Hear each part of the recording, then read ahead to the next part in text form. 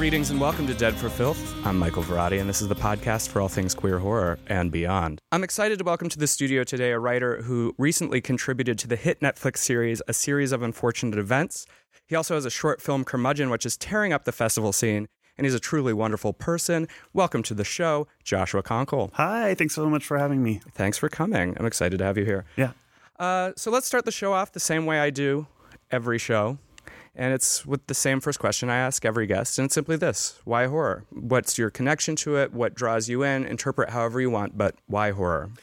Well, I think when you're an effeminate man or a little boy, I guess in my case, when I came into horror, there's a natural identification with women. You sort of can use women as an avatar for your femininity and your sensitivity. So there's that aspect to it. But I also think with horror, you get to do that, but you also get to use these survivor stories as your avatar for dealing with trauma in your own life. So for instance, for me as a little boy, a huge touchstone was the character Alice in the Nightmare on Elm Street movies, because she was like me. I thought, she was like really sensitive and quiet and kind of a dreamer.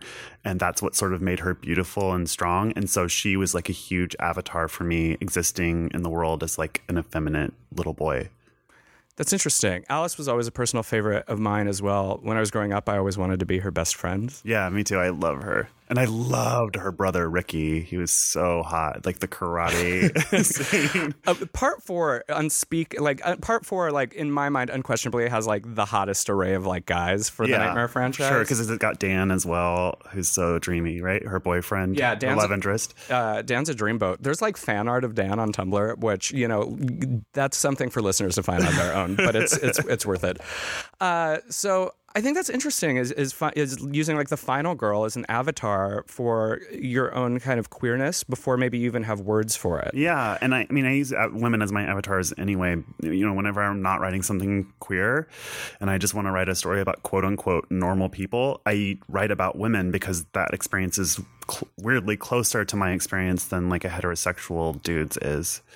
What do you think, and I've never actually asked a guest this, but why do you think gay men are drawn to women in that way? Well, again, I think if you're an effeminate man existing in this world, your experience of life is probably a bit closer to a woman's than it is to a heterosexual man's, Mm-hmm. Of course, gay men still have male privilege. But at the same time, your way of walking through the world, if you're an effeminate man, puts you in danger in a way that I think makes queer men sort of relate to or reach out to female characters. And there's also sort of a beautiful strength in a female character's courage and toughness that's not the same as like a male's toughness. Absolutely. I think that's why drag queens are so popular. They're like taking that courage and strength and femininity and like turning it up to 11. I would not disagree. I think that's a really interesting take. Now, because you said that you were drawn to these survivor women, and we talked about Alice, were there any others that like really like spoke to you growing up that were your ladies? Who are your girls? My girls are the friends from Halloween, of course, specifically Annie.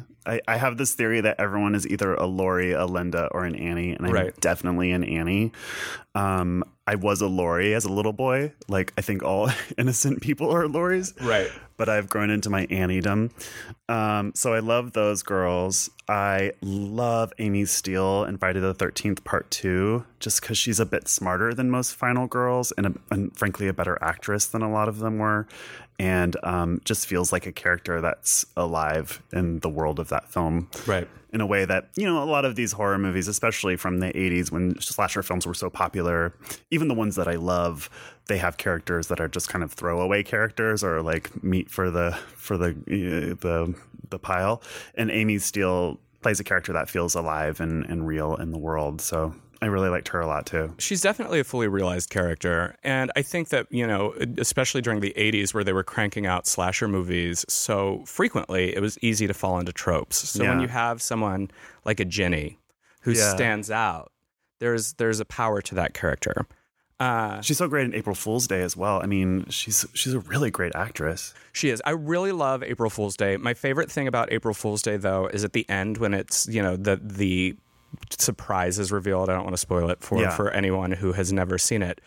But, like, she so kind of quickly just accepts it, whereas I would be, like, enraged. Out. Yes. And that's, like, my favorite scene at the end of the movie, because Amy Steele's, like, transitional moment where she's just like, okay. And I'm like, no, not okay. Do you remember this movie that she did with, what's that comedian's name? Howie Mandel, where he played, like, a wolf boy? Like, he played somebody who was raised by wolves, and she was his caretaker. No. God, I wish I could remember the name of it. It's so preposterous. I have homework after the show, apparently, because I love Amy Steele. One of my favorite things that she ever did was an episode of Millennium. Oh, my God. Yeah, she plays, like, a therapist that I think talks to Lance Henriksen. It's amazing. Weird. I do think that on Twitter, if I recall around Halloween, you maybe instigated, are you an Annie, a Laurie? Yeah. I remember that. I felt like I was a Ben Tramer, though, because I'm always late to show up to everything. So being obsessed with horror, obviously, we're talking about the characters you identified with, the people that you liked, and you sought out in the genre. At what point did you go from a fan to realizing this was something that maybe you wanted to do is work, like as writing and telling stories? Well, I came up through playwriting. So I was in New York working in theater. And so genre is very much discouraged in the world of theater. Theater is very classist, elitist. Most of the people who are my peers are people who've gone to Yale and Harvard and these sorts of places. So it's very like fancy schmancy, and genre is really discouraged. And so when I was writing plays in New York, I always tried to incorporate genre, and specifically horror, into my plays, because I felt like I wanted to say a big fuck you to this stuffy theater institution. Mm-hmm. And so that was part of it. I never, when I was young, thought that I would make horror films. I thought that I would be a Pulitzer Prize winning playwright like Annie Baker, but like funnier, right? And like kitschier. But that didn't quite work out the way that I thought it might. Why do you think theater has a resistance to genre material? Because they have these subscriber bases of like older people who they depend on for their income, so they have to program pretty safely. That's changing. There are theaters that are doing really cool, really bold stuff, but that's taken a long time. And certainly when I was coming up as a playwright, the trend was toward quiet naturalism, right? Which is not what I was interested in at all. I was interested in plays where a women's book club meeting was attacked by insects from another dimension.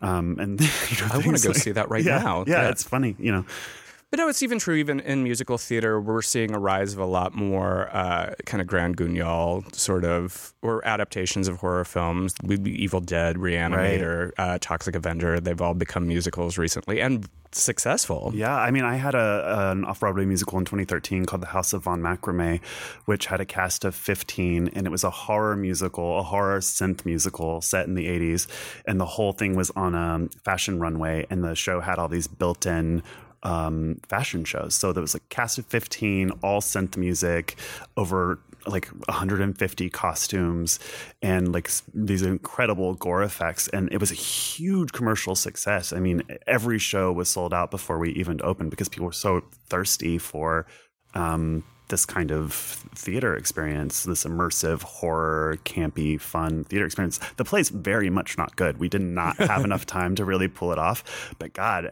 people fucking flipped out for it. And so I think that theater is sort of realizing now that people do want this kind of thing. Yeah. And though we know each other, I just learned about this play that you were that you're talking about. Yeah. And so I'm interested, what were the challenges knowing that there's this sort of resistance to that material in the theater world, and just even realizing that show? Did you meet resistance trying to get it out there?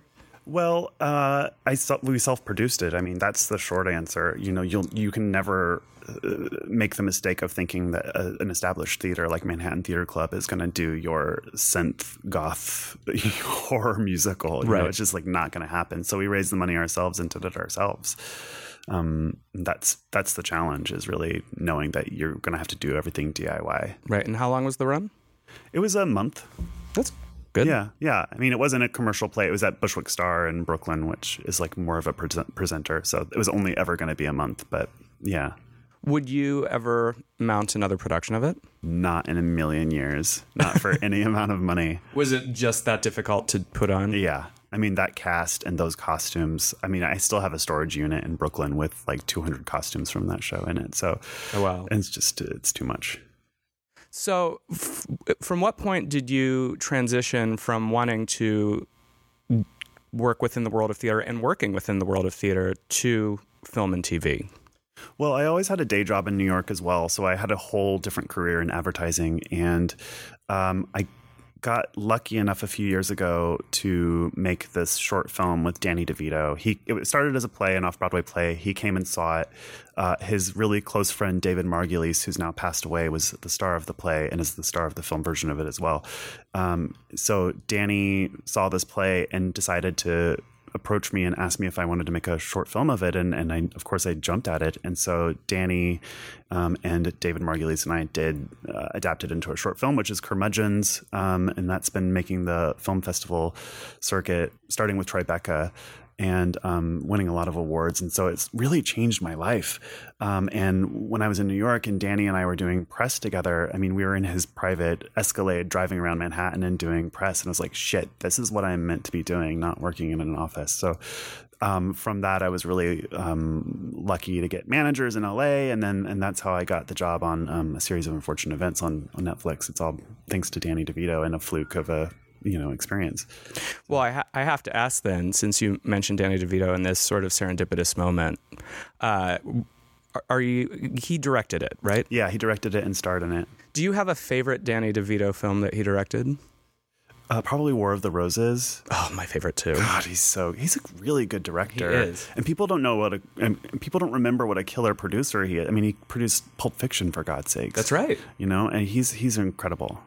War of the Roses is one of those movies that I always say that you should show it to someone on a first date. Yeah. Because if they can hang through that movie and get the humor of why you're showing it to them on a date, then they're definitely cool. Yeah. He's a big horror fan too, actually. He's made probably like 20 short horror films that no one's ever seen with his family. He called it Blood Factory. Oh, wow. And so I've seen a couple of them, but he's always been trying to think of something to do with it. I mean, they're like throwaway things that they did on a Saturday afternoon, but some of them are really funny and have like pretty impressive people in them, Well, I suppose when you're Danny DeVito, you can call in some favors.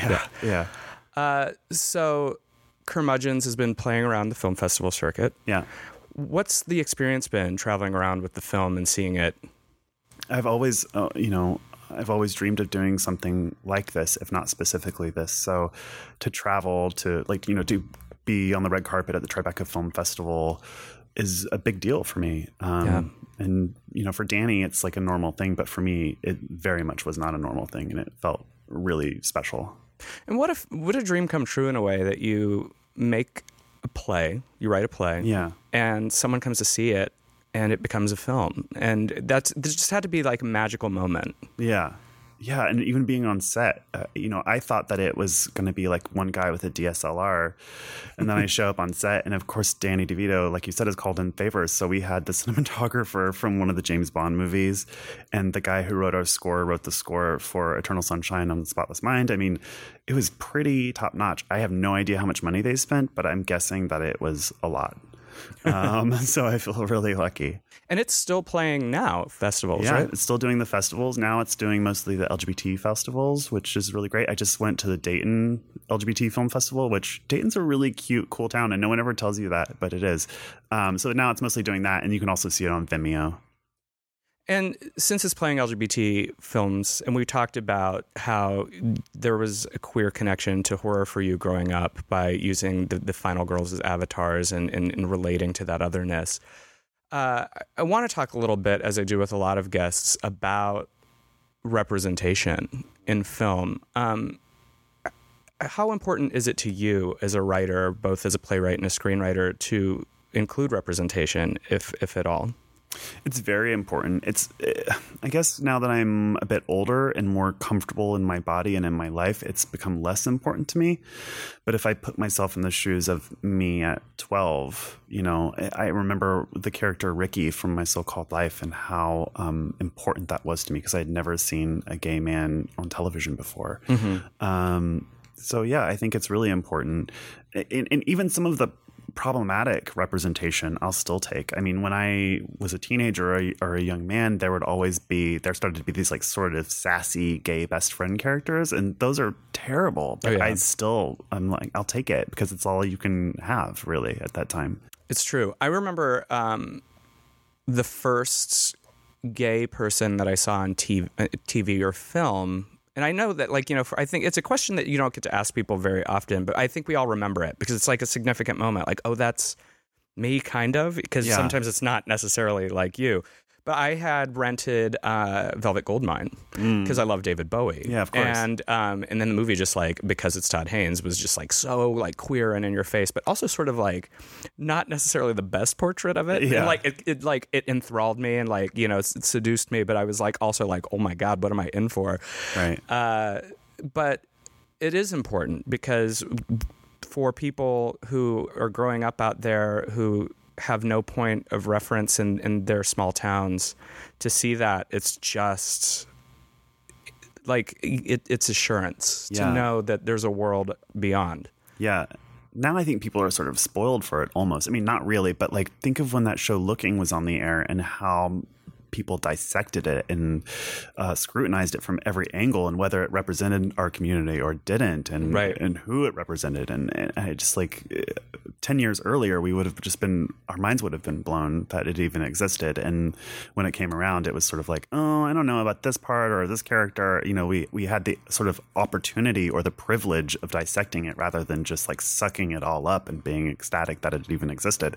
Which is weird that was the reaction. And I've always felt that because, although it's more accepted in media and art now, it's still not the norm. To have a completely queer-oriented show is not something that happens very frequently. No. So that our community got up in arms about minutia instead of just, celebrating the fact. And I think to some degree it was celebrated in that way, but you're right. It's as opposed to when Queer as Folk premiered on Showtime, as opposed to a decade later when Looking came out, the reactions were totally different. Absolutely different. And I don't know. I think about this guy Jonathan McNeil who runs the Dayton LGBT Film Festival, and he and I were doing press there together.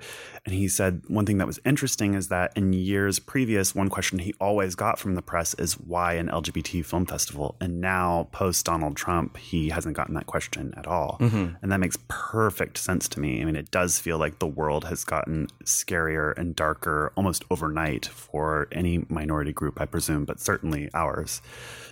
So I think it's more important than ever, or more important than it has been for a really long time in any case, to have LGBT specific stories and spaces. Absolutely. And, of course, we all would like to live in a world where we don't need to have specific film festivals and that everyone was under the banner of just film festival. Yeah. But that's not the case. And until it is, we need them. And it's so important. But from film festivals and your film traveling around and the attention it brought you, as you mentioned, it led you to a series of unfortunate events. Yeah. So let's talk a little bit about that, because that show is it become a cult success for Netflix. Yeah. Did you read the books? No, I'm too old for them. So I read them in preparation to get the job. But as soon as I started them, I was like, oh, these are really cool and gothy and ironic. And if I had been 10 when they came out, I would have been all over them. They're right up my alley. What I like about it is that although I'm sure not everyone would agree, it is horror. There's a horror to it. Like the whole world that those kids exist in is this sort of high goth, Dark Shadows, Hammer House of Horrors sort of. And in a way, it's a primer for a generation of kids to get into a goth sensibility. Totally. It's funny too, as the show was about to come out, I was looking at Twitter and things like this and looking at all the young fans who'd grown up with the books and what they were thinking about the trailers and stuff. And a lot of them said that they were worried that the show would make Count Olaf funny and not scary. But the thing is that that the series would be like too funny and not frightening and serious enough. But the thing is that those books aren't really frightening or serious. It's just that those people who are adults now remember that experience of being scared by them because they were children. But actually, if they went back and reread them, they would see that they're funny. Right. It's kind of just like nihilist humor for kids. Yeah. I mean, the whole point of it is that, the lesson to be learned from the book series is that life is shitty and unfair and dark. And the only thing that you can do is persevere, which is like a total Final Girl narrative. It really is.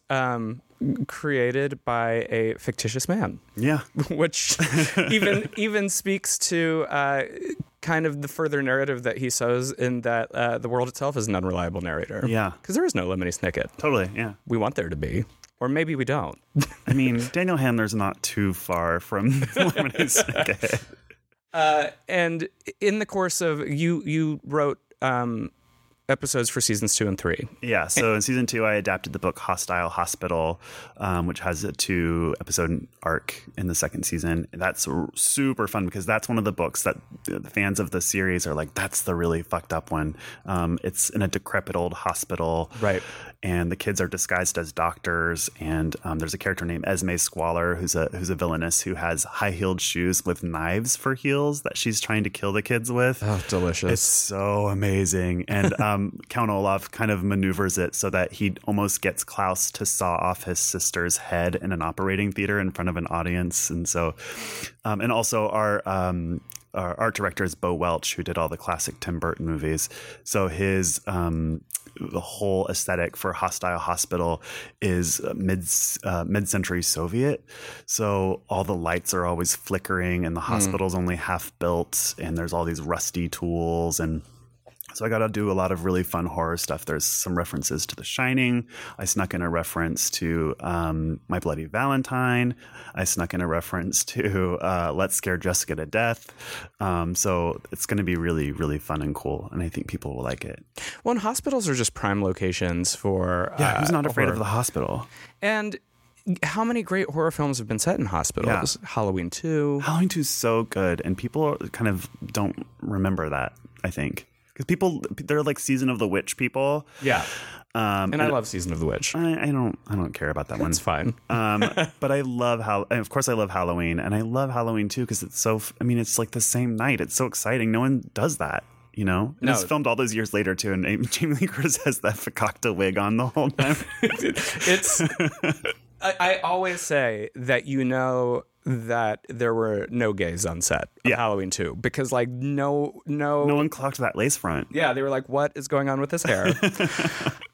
What I like is the 1-2 punch of Halloween and Halloween 2 when you really just sit and look at them as a whole piece and you realize what a terrible doctor Loomis is. He's awful. He's literally the worst, because he just there's this through line where he's like, well, I tried a little bit, but it didn't work. I'm like, that's not how psychiatric medicine works at all. And then he's like, maybe I'll just shoot my patient instead.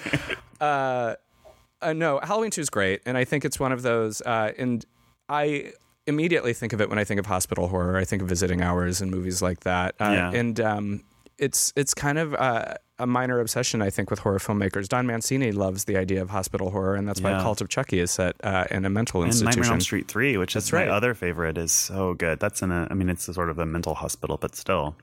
Now, are you allowed to say what other book you adapted for season 3 or no? Yeah, season 3 I adapted Grim Grotto, which is the sort of gothy submarine narrative with sea monsters and cool stuff like that. I love a good sea monster. Yeah.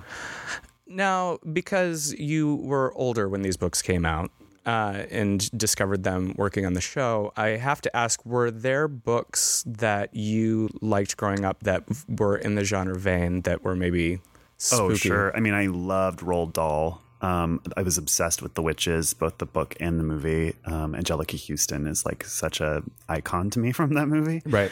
And I loved R.L. Stine and Fear Street. And when I met Daniel Handler, who's Lemony Snicket, one of the first things that we talked about was R.L. Stine because they're buddies from like the circuit. And I just had a shitload of questions for him about R.L. Stine. R.L. Stine is such a fascinating figure. He comes up a lot on the show, and I think it's mostly because there was a whole generation that was just sort of influenced by not just Goosebumps, but Fear Street too. Yeah, I was a Fear Street person. I was like actually a little bit too old for Goosebumps, so I was all about Fear Street. Well, Fear Street, in a way, feels like it embodied that 80s horror aesthetic in a way that we don't talk about because we often think about movies. Yeah. But when I think of Fear Street, I think of that like cover art. Totally. That was very specific, where it's like a cheerleader that's painted with like half her face is a skull or something. Yeah. Or the babysitter and there's like a hand like reaching in to answer the phone.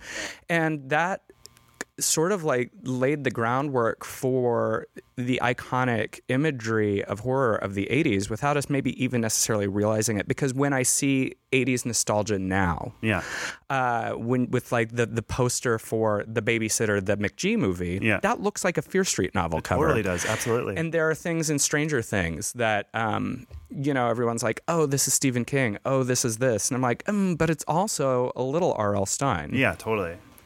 So I think that that's kind of understated and a little celebratory. And I can also see that Roald Dahl, to me, feels like the foundation of which Lemony Snicket was born from. Totally. That and oh, God, what's his name? Edward Gorey. Mm-hmm. Absolutely. Like Ashley Crumb Tinies and things like that. Yeah.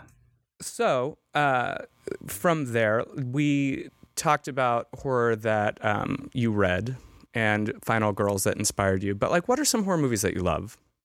Well, I grew up on sort of the slasher ones, starting with Nightmare on Elm Street and kind of moving on to Friday the 13th and some of the kind of ones that you would get on VHS for a slumber party, like Sleepaway Camp or The Burning. So I love all of those movies. But as I've gotten older, I've developed a really deep appreciation for like the slower, artier, female-centric ones. So I love Rosemary's Baby. I love Let's Scare Jessica to Death. I love The Sentinel. I'm all about that kind of thing now. I love The Sentinel. God, it's so good.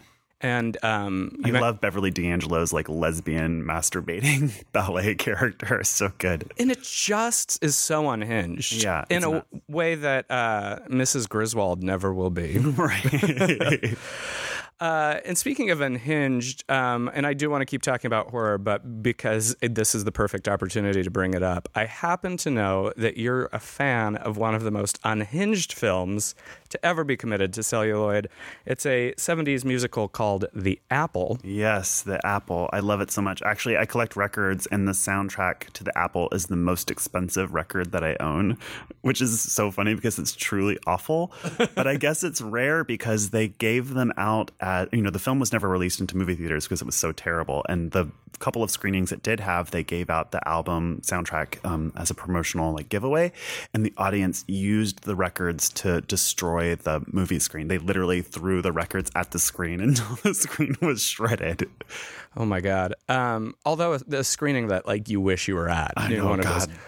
When now for listeners who don't know, The Apple is how would you describe it? So The Apple came out in 1980, and it's an Israel-produced German-American movie made by Cannon Films, who made all sorts of garbage. And it's set in the far-flung future of 1994. That's right. Yeah. When a record label called Boogaloo Industries owns the government, basically.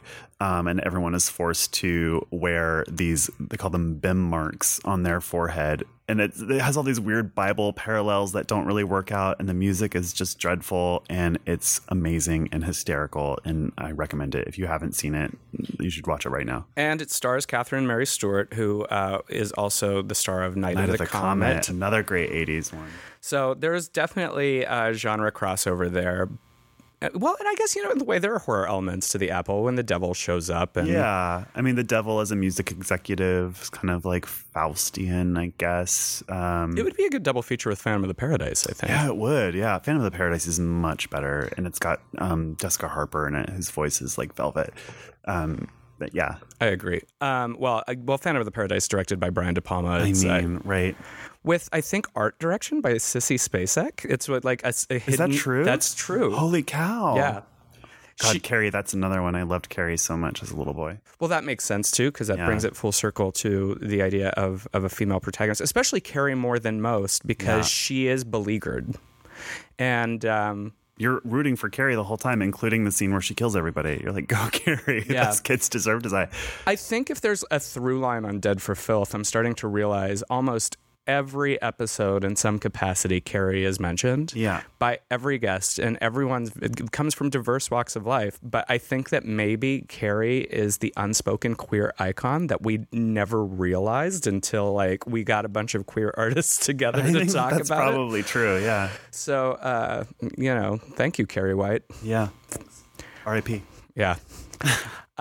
So speaking of the Apple and Canon Films and kind of that compulsion for the so bad it's good, what do you think is it that takes something like the Apple that is unquestionably a mess, right, and makes it so delicious? Like what is that compulsion, especially for an era of cult fans that are drawn to that sort of material? Yeah, I don't know. I think it's just the attempt to make something, that movie is an earnest attempt. It's not like Mars Attacks or something like that that's trying to be campy. That movie is trying really hard to be a good musical and failing really hard. And so there's sort of a duality of recognizing that something is really terrible, but also rooting for it a little bit. Right. Like you're rooting for the Apple, and the fact that it's failing so badly just makes you like it more. It sort of is charming, and it's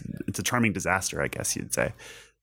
And I think it speaks to the idea that you can't make a cult film. Yeah. Especially now with nostalgia culture, and we mentioned it a little bit earlier, there seems to be this thing where people look back and they're like, well, this has a cult prestige, or this has nostalgia prestige, so we're just going to do that. Yeah. But you can't. You can't make something nostalgic. You can't make something cult. And I think it is the earnest attempt. Yeah, I mean, think about Showgirls. I mean, recently Elizabeth Berkley was at that Hollywood Forever screening of Showgirls, and she'd been... I was there. Oh, you were? Yeah. Maybe it was you that was telling me about it. I mean, she's distanced herself from that movie for years, and now she's kind of learned to embrace it. And I think the reason is that she recognizes that the fans of that don't love it because they're mean people who enjoy making fun of it. They love it because it's a failure, sure, but we've all failed in our lives. And so there's sort of it's genuine love. It's not, you don't love a bad movie because it's terrible and you're mean and you like to make fun of it. Yeah. You love it because it's a failure that you like anyway, and you've failed, and so you feel a connection to those artists, No, I think that's 100% it. And Showgirls for me, and I always say this, that it's in my top 5 favorite movies of all time. Yeah. And I say that without irony. I think it's wonderful, and it's strange, and it's magnificent. And I really earnestly love her in that movie. Yeah. And I think that what she has been made to realize in recent years, because I know there was a lot thrown at her and a lot of negativity put on her because of the movie in a way that none of the men attached to it ever got. Of course. Kyle MacLachlan's fine. Yeah, he's doing great. But there's also a whole generation of people who admired Nomi Malone because she just didn't back down. Yeah. And yeah, maybe she's like manic and crazy, but it's in a way, that's the queer avatar, right? Yeah. We see this girl, this woman who comes in, this goddess who enters the room and is like, no, I won't. I will not. Like, it's extreme. She's acting out in ways that we were never able to. Yeah. And those sex scenes are so gross, though. That pool sex scene, ugh. Well, I just so think painful. It's unsanitary to have because then I think to myself, like, is the drain catching all of that? Or like, I don't want to get too X-rated. I don't know. I always loved the Rocky Horror Picture Show as a kid, and it really bothered me when people refer to that as something that was so bad that it's good, because I actually think that the Rocky Horror Picture Show is a legitimately good movie that's successful on its own terms. It knows exactly what it's doing, and it does it well. And it's not a bad movie at all. It's a great movie. Well, I think in the same way that Elizabeth Berkley commits to Nomi Malone, Tim Curry unquestionably commits to Frankenfurter. And it's one of those movies that if you see many, many times, or you go to the theater and have that whole experience, it kind of becomes like rote. Yeah. But then I always tell people, take some time off and then like go and see it again. Yeah. Because there's a moment where Rocky Horror is like one of those movies where you've seen it so many times, if you take a break and go see it, it's like seeing it for the first time. And I had a revelation. I saw it recently at the New Art about a year ago because I hadn't gone in so long. His performance is so It's transcendent. good. He's brilliant. I mean, look at It. It's sort of the new It is kind of the opposite of the old one. The old one's a bad movie that he's incredible in, and the new one is a good movie that could really use a performance like Tim Curry's. Frankly, I mean, not that there's anything wrong with Skarsgård. He's fine. He's Right. just not Tim Curry, who's absolutely terrifying in a movie that's like not very good. Often people point at these performances as camp, but I don't think they're camp. I think they're No, his performance is not campy at all. Tim Curry's. It's terrifying. it's terrifying, and it's taking the character to the conclusion that a character like that would be. Yeah. And I think camp is also one of those things that people unfairly and mistakenly attempt to evoke. I think camp is something that doesn't happen often organically. It has to happen organically in a way. There are very few filmmakers who can purposely set out to make camp. Yeah, John Waters. I was going to say, John Waters maybe is the only one who does it truly well. Tim Burton gets it right a lot of the time, especially in his old movies. I mean, I think about this a lot as an artist and just as a fan of things. Mm-hmm. People have this idea that something can't be ironic and sincere at the same time. Right. And I find that really problematic because I can think of countless examples of things that do both. A Series of Unfortunate Events among them is incredibly sincere and also ironic and campy. Hairspray, Edward Scissorhands. I mean, you could just think of like 100 different examples of that. Hairspray is a beautiful movie. It's so heartwarming and just genuine, and it's a great movie. It really is. And of course, we're talking about the original Hairspray. Yes. Yeah. No shade to any subsequent remakes that came. I do love a big singing and dancing spectacular. Yeah, but I love Good Morning Baltimore. Me too. Yeah. Tracy. Speaking of Baltimore, you were just there. Yeah. So tell me a little bit about your trip to Baltimore, because I know while you were there, you worked with LGBTQ youth. Yeah, not just youth either. It ended up being a broader spectrum than that. So this theater company in Baltimore called Single Carrot has commissioned me to adapt Peter Pan for the queer community in Baltimore. So I went out there for 2 weeks, and I spent time with LGBTQ street kids, with trans people, ended up talking to a group of elderly queer people, which was really interesting, sex workers, LGBTQ people who are benefiting from like health and safety government programs. So I really ended up getting the gamut. So I'm tasked with trying to like incorporate all of this into a version of Peter Pan that's queer friendly, and it's really interesting. And you're still working on that now. Yeah, so I have a first draft due in December, so I've just started writing it. And meeting with everyone, I assume that both gave perspective and changed perspective in some ways. Yeah, I mean, there's all sorts of interesting things that you're very aware that you're a white cisgender person of economic privilege when you're in these rooms. Like, for instance, there are a lot of people I would meet who I would identify as male just on sight. They would have beards and deep voices, and but these women identified as trans. And the thing is that because they were living on the street, they couldn't, even though they were trans women, they couldn't present as women. Mm-hmm. And that sort of is an obvious thing that I just never would have thought of in a million years because I'm so privileged, and it just really hurt. And there were a lot of stories like that of people in these communities that, frankly, I think white gay men kind of forget about. Yeah. You know, once we got marriage equality, it was like, bye, you're on your own, good luck. And so it was a reminder that there are people in our communities who don't have it as easy as we do. And it was pretty eye-opening. No, and I think you're right about the marriage equality thing, and we've talked about this with other guests, and it's something I think about a lot, is that I think that sometimes the cis white gay community forgets why we have pride events. Right, yeah. It becomes a very we're going to go, it's sponsored by Absolute Vodka, and we're going to have floats and boys in short shorts. I'm like, that's not why we're here. Right. I mean, it's okay to celebrate and have a cocktail, sure, but we have a fight, and it's still a fight. Yeah. And it's for the same reasons that you mention about why no one's asking why we have LGBT film festivals anymore. It's because we're still fighting. Yeah, and then the most people that I talked to in Baltimore were people of color too, and so we talked a lot about which spaces people feel safe in or excluded from.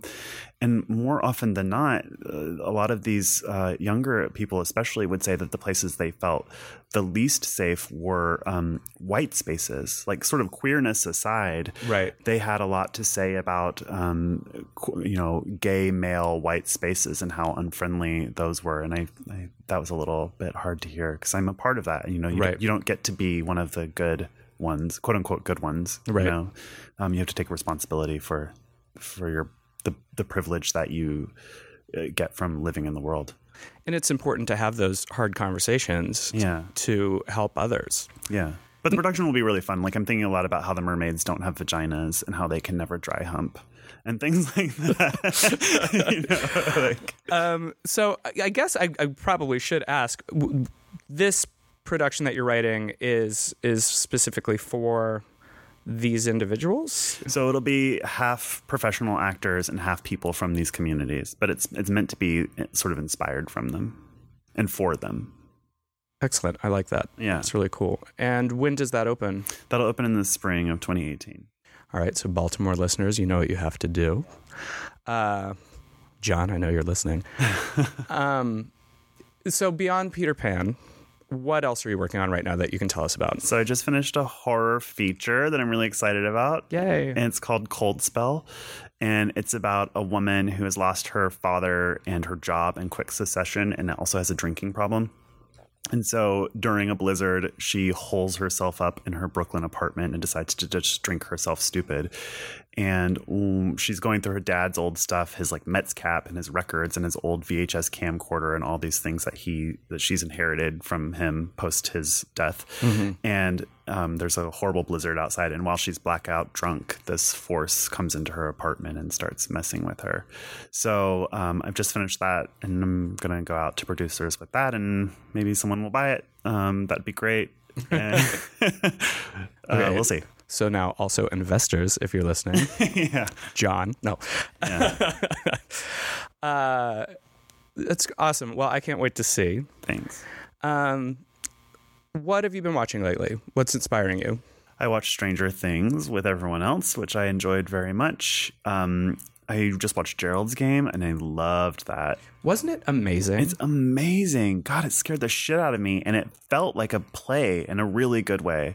Carla Gugino is an icon. Yeah, she's incredible and a really nice person. I know her a little bit because she lives next door to Lucy DeVito in New York, and so she's been over there a couple of times and is really lovely. Oh, that's great. She's one of my favorite people I share a birthday with. Mine is Jane Fonda. Oh, that's good. I mean, how can you not? Yeah, right. No, Gerald's Game I thought was really remarkable. I think we're having this really great Stephen King renaissance right now. True, in film. And It was so great. And yeah. Did you see 1922? No, not yet. It's pretty good. I enjoyed it. Thomas Jane gives a very off-the-chain performance. Another Netflix turning it out with The King. Yeah. Maybe we'll get more next year, too. What if there's going to be when will it be like a Langoliers remake? Like a Tommy Knockers remake? Maybe never? I think that Tommy Knockers would do well with a big budget remake. Yeah. Because I know that Tommy Knockers itself was inspired by the Quatermass experiment, and you can see it all over. I think Tommy Knockers was inspired by cocaine. I mean, let's be honest. Well, I mean, you're also referring to half the 80s in that case. Yeah. You don't get a Xanadu without a little coke. But okay, cool. Great suggestions. So I have to ask, I always like to throw some fun questions out. We talked about Final Girls, and I've always been obsessed with the idea of a movie later for the ladies who survived to come back.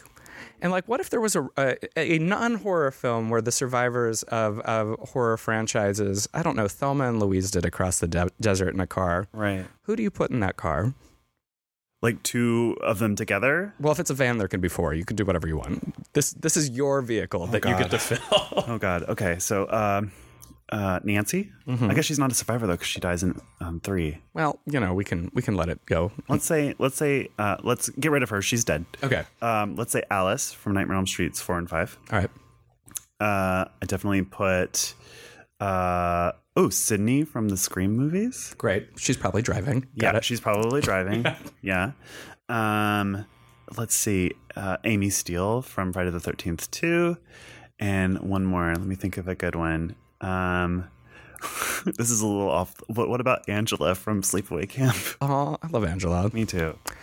Are you a fan of the Sleepaway Camp sequels? No, not at all. I only like the first one. I find them sort of mean and ugly in a way that's like not fun. I think they're vicious. They're vicious movies. And that was very popular for a moment in time, I think in the 80s, where there were a lot of mean movies. Yeah, in the early 2000s. I mean, there's a whole decade where I drop out of horror fandom, and it's like the early 2000s when like the Saw hostile kind of stuff was happening. I just completely dropped out. No shade to those movies. I just don't like them. No, it's fair. Well, I think too, it's that extreme gore that I find when people don't claim they don't like horror movies, that's the image that they have. Yeah. When in fact there's like a whole swath of different kinds of films within the genre. What's the turning point away from those that brought you back in? Was there a movie that when you took your vacation that you were like, this is it, I'm back? The Descent was like a little blip of like, oh, maybe they're coming back around. But then there started to be like this slew of sort of more moody films that were doing well. And the one that comes to mind is House of the Devil, which House is a movie of the Devil's I great. loved so much. I felt like it was made for me, and there started to be more movies like that. It Follows, The Guest, You're Next, all of these movies that could have a bit of violence in them, but were more celebrating a vibe or a mood. And that's when I started to really, really come back a lot. I think The Guest is an underrated masterpiece. Dan Stevens is so dreamy. Oh yeah, I mean that scene where he comes out of the shower, is one of the 30 greatest seconds committed to film. Yeah, absolutely. But also, The Guest is a really wonderful movie. It's like if John Carpenter directed The Terminator. Yeah, it's so good. Where can people find you? You can follow me on Twitter. It's Joshua Conkle. And you can go to my website, which is joshuaconkle.com. Excellent. Well, Josh, thank you for joining us today. Thank you so much. It was a pleasure. This has been Dead for Filth. I'm Michael Varrati, yours always in glam and gore. Good night and good luck.